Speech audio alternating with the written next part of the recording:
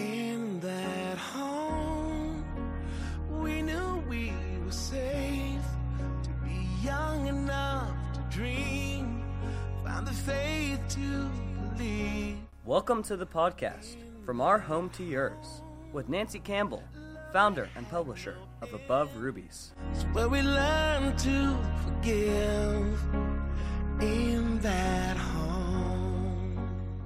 May the blessing of God fall richly on your home today.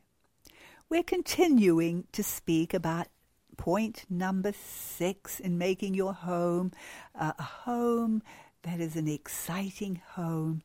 And point number 6 is the home is a prayer center. We've already talked about it, but I do want to tell you a little bit more about praying in your home. I think it is so important. We talked last week about even having a prayer meeting in your home. But of course, you can have a prayer meeting every day as you pray with your family, and I trust that you do seek to pray with your children every morning and every evening, because this is the precedent, the principle that God gave us, the morning and evening principle. One of the things that I find that really blesses our home in praying is our prayer boxes. Some of you may have heard me speak about prayer boxes, and I have written in Above Rubies about prayer boxes. I wonder if you have ever made a prayer box. Well, I'll tell you about it again. Maybe this time you will make one. When I was raising our children, I started out with making a family prayer box. You always start little. And so I just got hold of a little box and made it pretty and wrote on it our family prayer box and wrote cards and wrote the names of each of the children, mummy and daddy, grandparents, aunties and uncles and cousins. And so when it came time to pray, we would pass the box around and children could take out a name. That gave them something specific to pray for, because especially little children, they become very insular in their prayers. They often end up praying, "Dear Jesus, give us a good day tomorrow and give us a good night's sleep tonight. Amen." But we are the ones who teach them to pray. We have to teach them how to enlarge their prayers. And so now they've got someone specific to pray for. It may be an auntie or uncle that they haven't really been praying for, or maybe a sibling who they've just been quarreling with and now they have to pray for them. And it's so important that we pray for one another as a family. And so we continue to have this prayer box in our home all these years later. And this prayer box we use every morning and every evening. We always use our family prayer box. Now, it has so many more names in it today because our family has grown and grown and grown. So it's not only our children, but their spouses and their children and then their children. And so this box is packed full. But we cannot be insular. And so we have other prayer boxes. I started out way back with our world-changing prayer box and put in that cards of other people we were praying for, missionaries, people who were in need, and so on. And but now we actually have in our home 9 prayer boxes currently. So what we do, we don't use them all every morning and evening, otherwise we'd be the whole day praying. Well, that would be good, but we have other things to do. And so we always use our family prayer box and we add one other prayer box. And we take turns with our other prayer boxes. Some of the other prayer boxes we have is, of course, we still have our world-changing prayer box with the needs of all kinds of current things that are happening in the world that we need to pray about. We have our persecuted Christians prayer box. I believe this is so important. In fact, dear ladies, I believe we all need to have this prayer box in our home, because Hebrews 13 tells us that we are to pray for those who are being persecuted. And we're meant to pray for those in prison as though we were in prison with them, as though we were feeling the pain of the torture in our own bodies.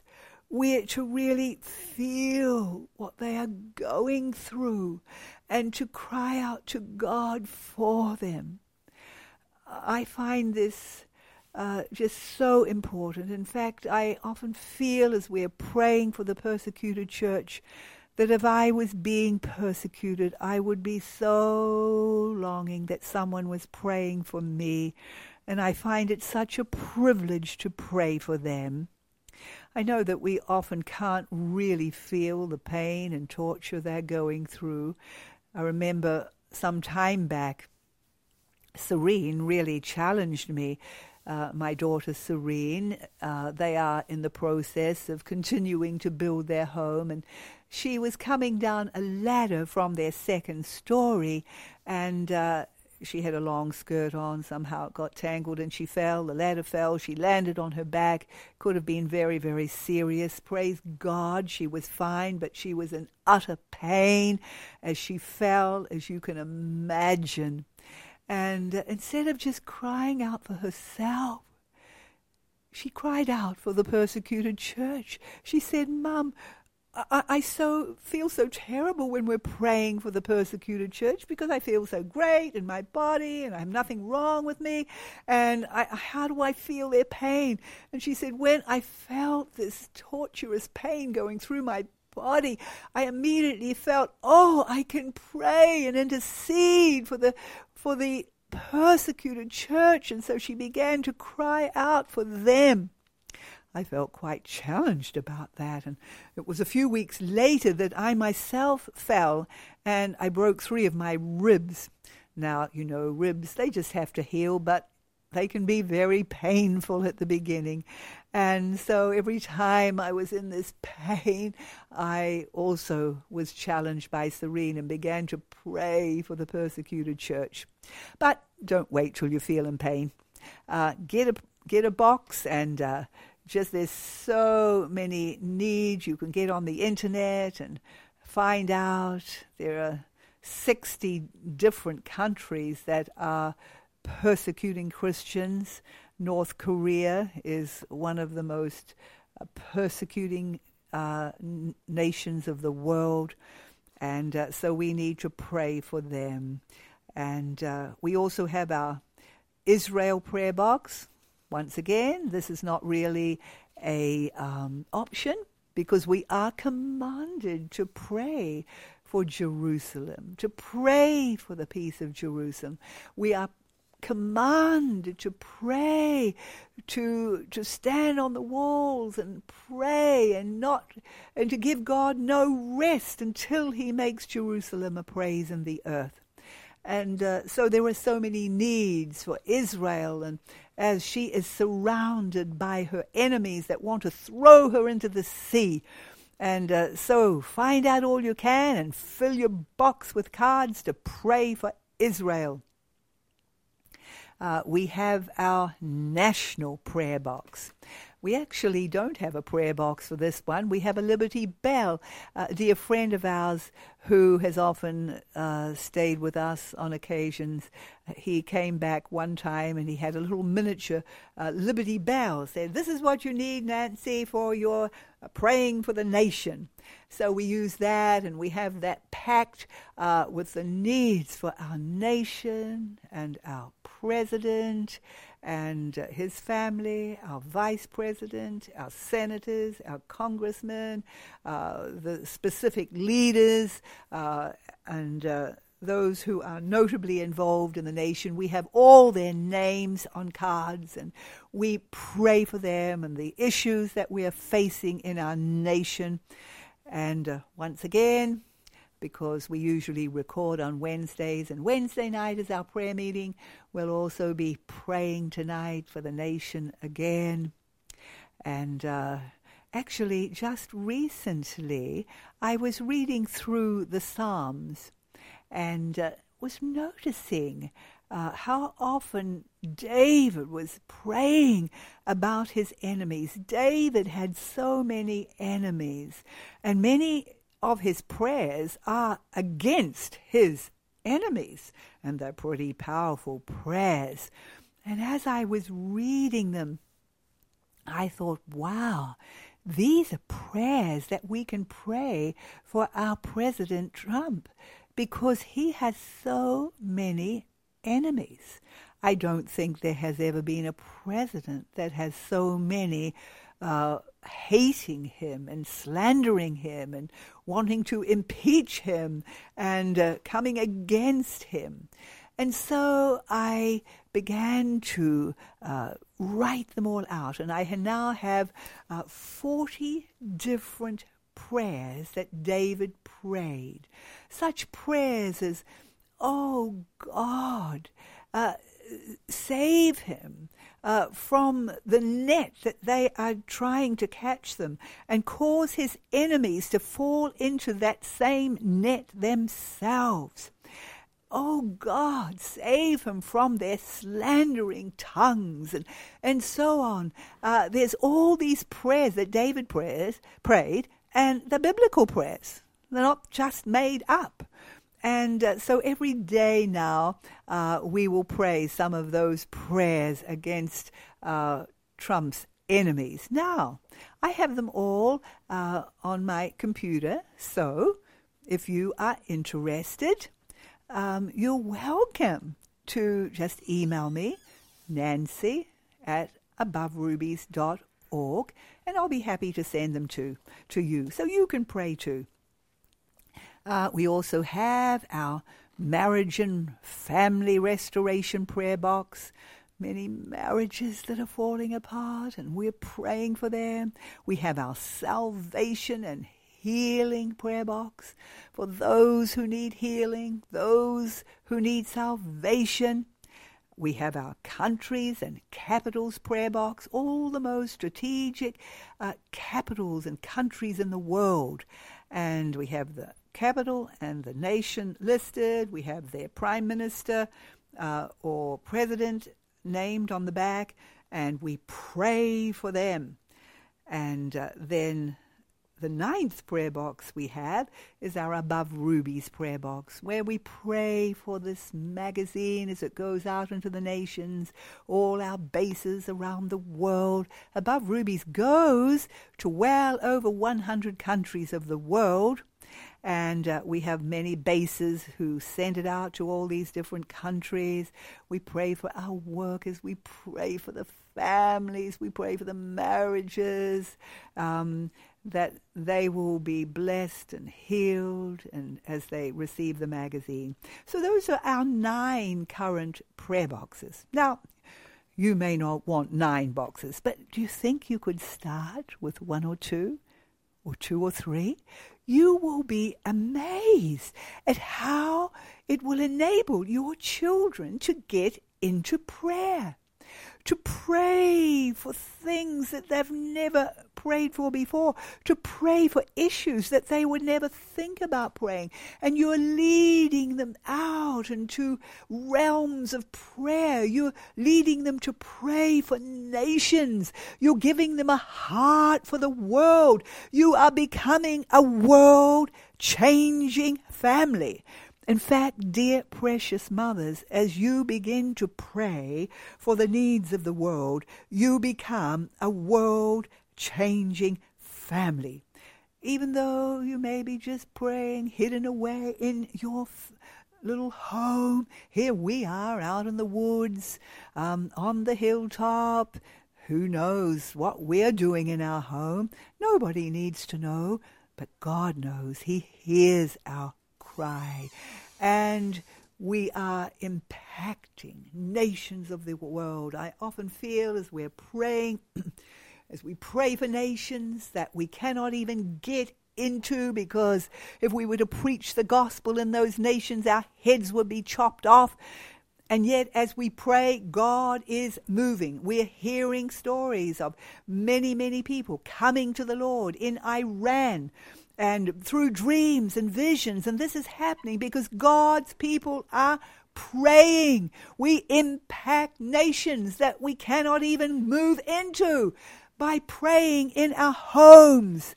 Oh, just get a vision, dear precious mother, for what you can do, how powerful your family can be. I love that scripture in Leviticus chapter 26, and it's talking here in the context of war in verses 7 and 8, and it says, "And you shall chase your enemies, and they shall fall before you by the sword. And 5 of you shall chase 100, and 100 of you shall put 10,000 to flight, and your enemies shall fall before you by the sword." Now, precious ladies, what is the greatest way we fight our enemies? We're not fighting flesh and blood. We are fighting principalities and powers, the rulers of the darkness of this world. And we fight them in prayer and in intercession. And here it tells us that 5 of you can put 100 enemies to flight. Maybe you are a family, husband and wife, and maybe only 3 children yet. That's 5. As you pray together, you can put 100 enemies to flight. The Bible says that 100 of you, that's just how many? 20 families of 5 each, can put 10,000 to flight. Just imagine as families get praying together all across this nation. Oh, will you be part of this revival? Part of bringing revival back to this nation? You can be part of it as you begin to pray as a family. What about families? Some of you have 6 children, 7, 8, 9, 10 children. What a prayer meeting you can have around your table every morning and every evening, impacting this nation, impacting the nations of the world, because there is no greater way that you can impact them. Oh, take up the challenge. I am also always convicted by that scripture in Jeremiah. Let me turn to it. Jeremiah chapter 10, verse 25. And it says here, "Pour out thy fury upon the heathen that know thee not, and upon the families." I wonder what families. It goes on to say, "and upon the families that call not on thy name." What a challenging scripture. This scripture, not me, ladies, I'm not saying it, but this scripture is saying that the families who do not call upon the Lord, that they might as well be heathen. God equates them along with the heathen if they do not call upon the name of the Lord. If we say that we belong to God, if we confess that we are believers, we will be those who call upon the name of the Lord. We'll be those who cry out to God. on behalf of the nation, on behalf of the families and the marriages that are weakening in this nation, on behalf of the nations of the world, because God himself beholds the nations of the world. He looks upon them and he dwells in us. And Jesus is at the right hand of God interceding on our behalf 24/7. And he wants to intercede through us also. So let's rally. Amen. Let's make our homes praying homes. Amen. Well, let's move on. Number 7. Number 7, our homes are cultural development centres or play centres.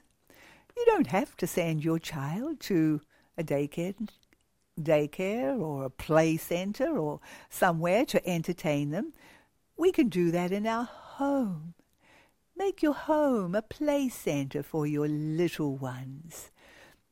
You can be so creative. I used to love to make homemade Play-Doh for my children. They would spend hours making things out of homemade Play-Doh. And then I would find a sort of a tub with water in it, and usually do that outside, and put toys in it and things that they could play with and let them play in the water. There's so many simple little things that we can do with our little children. We don't have to be taking them out to entertain them.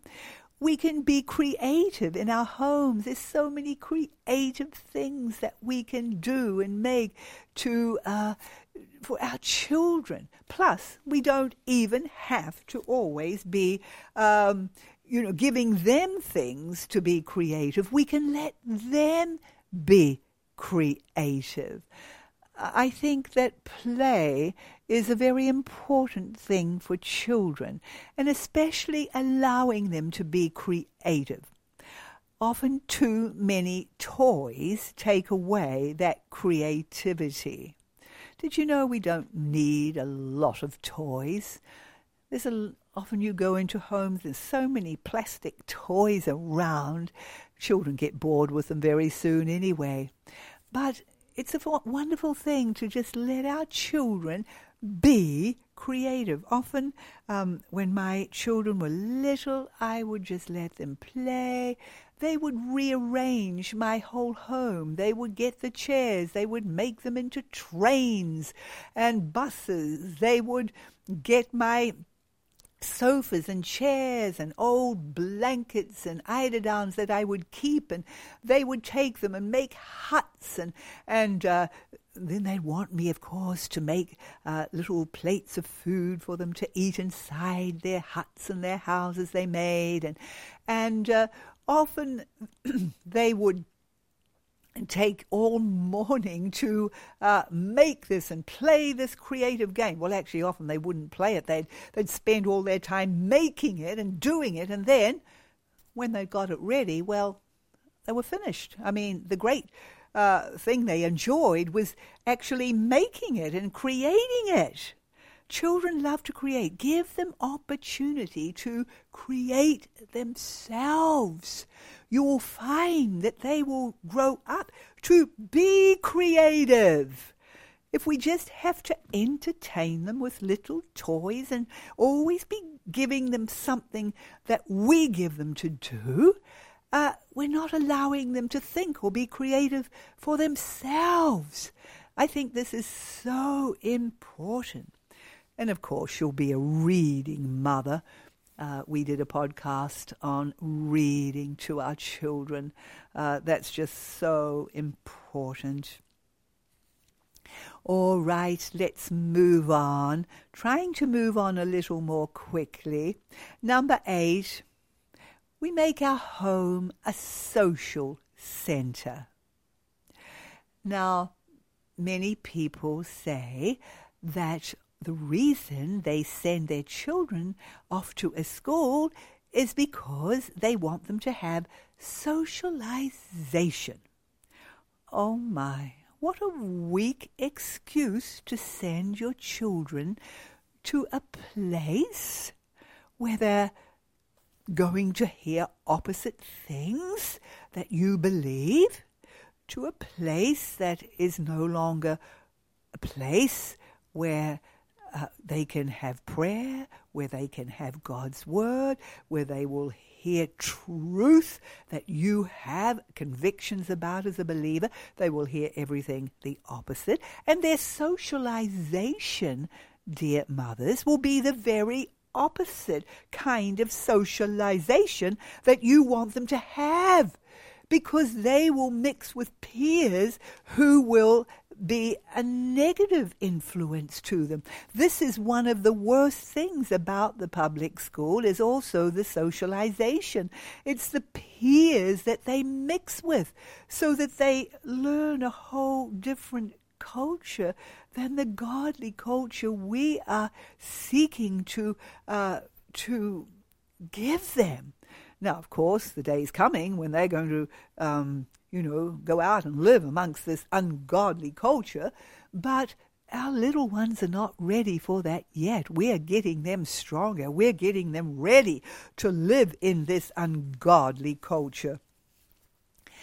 But in our home, when you're homeschooling your children, and especially if you have many children, well, there's loads of socialization.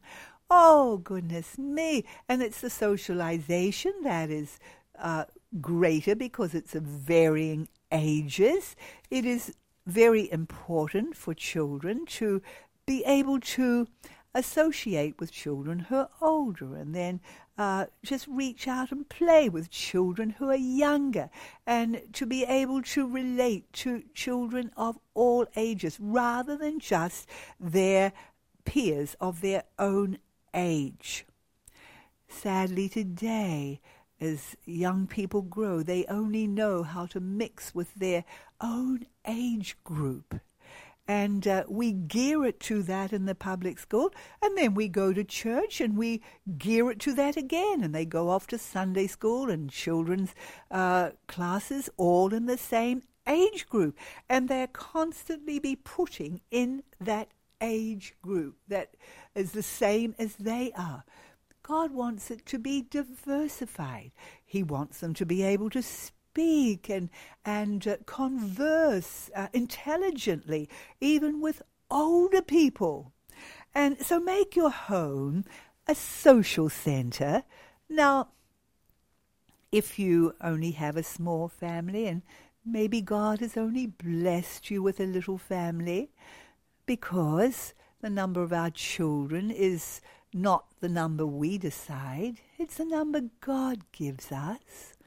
Sometimes God only gives 1 or 2 children. Other times he gives many. It's God's prerogative. But you can do so many things in your home. This is where home is so exciting. Oh, if you have teens in your home, we'll make opportunities to have other godly teens come in and do special things. We, of course, up here on the hilltop, we just have parties all the time because we have a number of families all around us, and there's so many cousins, and they all meet together for parties and every birthday party, and so there's so much socialization. They just are overloaded with socialization. And but you can make things happen. I'm a great believer in making things happen, and not just for the age groups of your children, but to reach out to others. What about thinking of putting on a luncheon for a few widows that you know? Get your children to help you with the cooking, and when these precious widows come into your home, teach your children how to bless them and minister to them and make them feel at home and wait on them. And then you can get them to prepare. Maybe they can sing, or they can play musical instruments, or they can recite a poem, and you can put on a concert for them after the meal. Such a beautiful thing you can do in your home.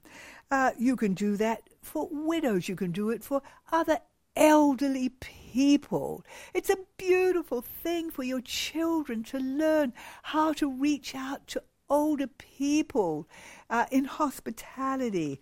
You can do it for a single mum or a couple of single mums and bring them into your home. You can gather with other homeschoolers. You can open your doors in hospitality. Oh, you can think of all kinds of ideas, but be creative and realize that you can make your home a most wonderful socialization center, a godly social center, so that your children are in a godly environment, but still receiving all the socialization they ever need. Number 9, our home is an eating center. Well, you know that, don't you, dear precious mother? So much time of our mothering is spent in the kitchen, where we're cooking meals, breakfast, lunch and supper, and often in between. We always seem to be preparing meals, always seem to be cooking. Do you sometimes complain about it, grumble, oh no, not another meal to get? Can I encourage you? Don't despise this part of your mothering. Embrace it with all your heart, for this is very much part of who you are as a mother.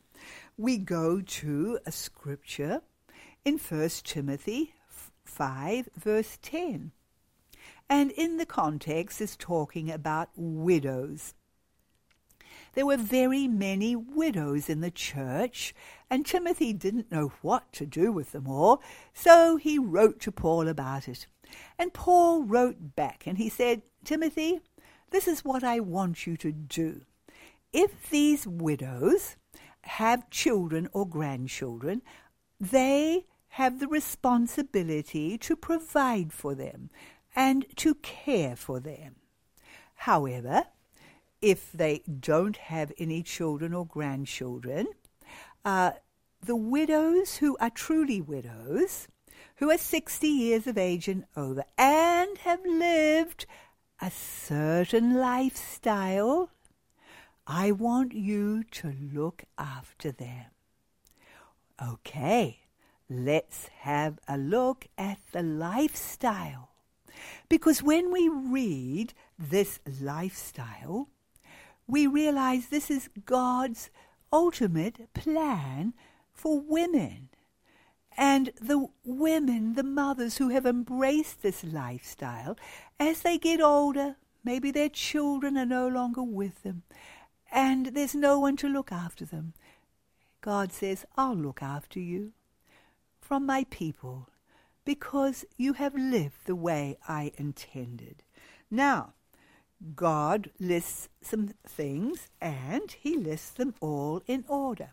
God's word is very, very specific, and he always lists first things first. So let's see it. I'm just turning over to 1 Timothy 5:10, and here I am. 1 Timothy 5:10, and it says, if she is well reported of for good works. That word is a word that means beautiful works. The first one is, if she has brought up children. Then goes on to say, if she has lodged strangers, if she's opened her doors in hospitality, if she has washed the saints' feet, if she has relieved the afflicted, if she has diligently followed every good work, I want to reward that woman, and I want you to care and provide for her, he told Timothy. Now, let's look at the first one. If she has brought up children.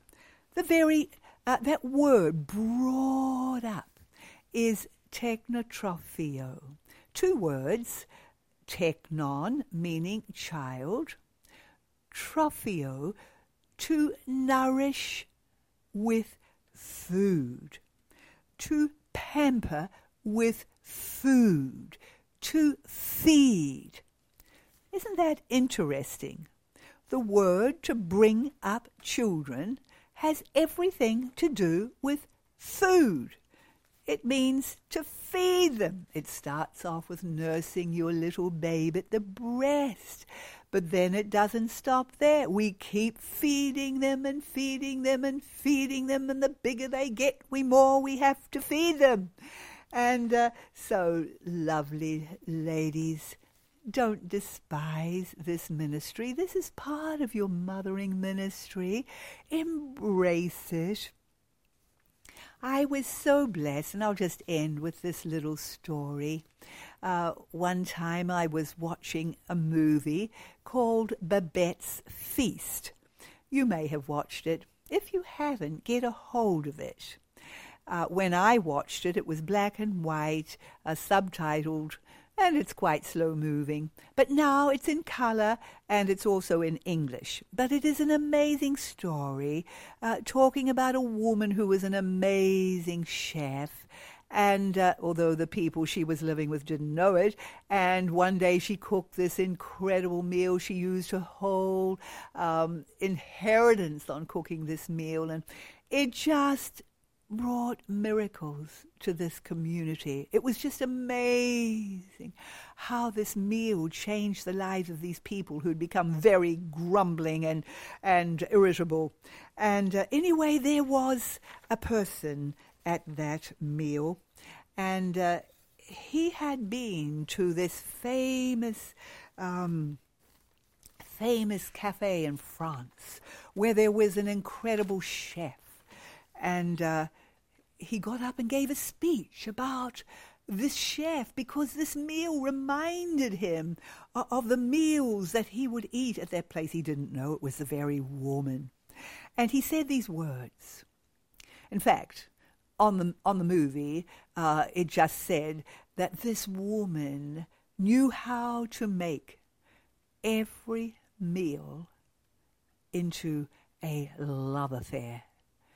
When I heard those words, I grabbed a hold of them. They affected me.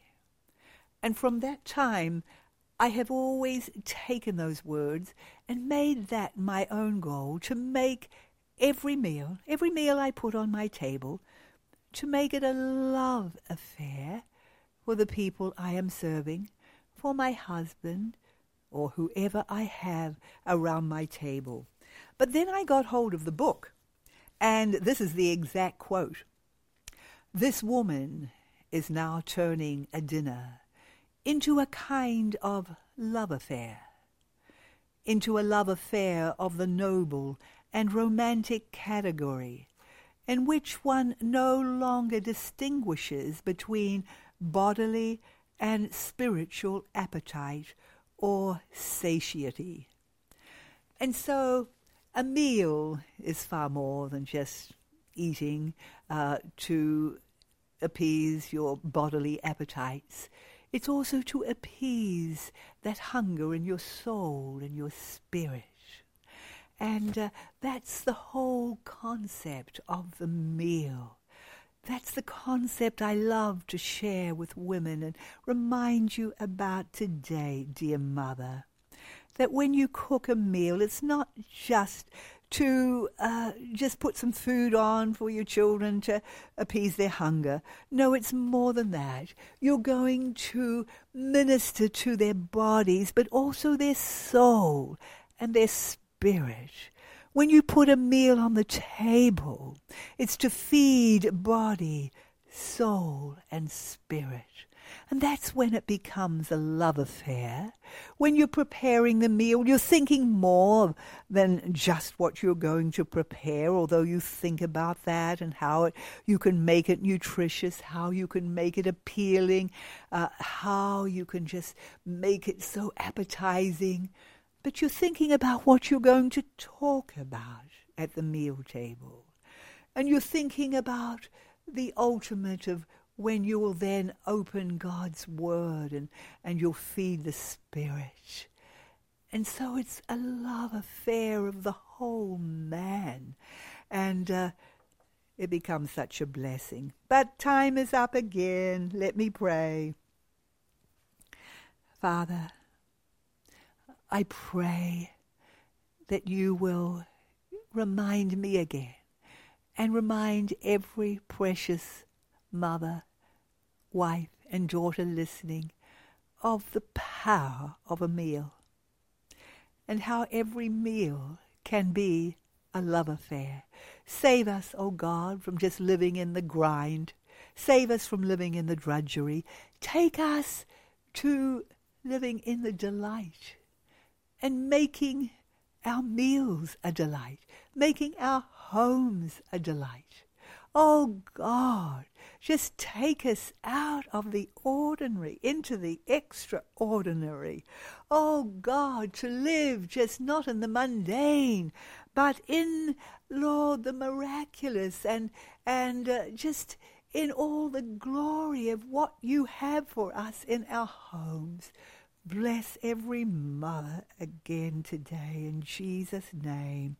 Amen. In that home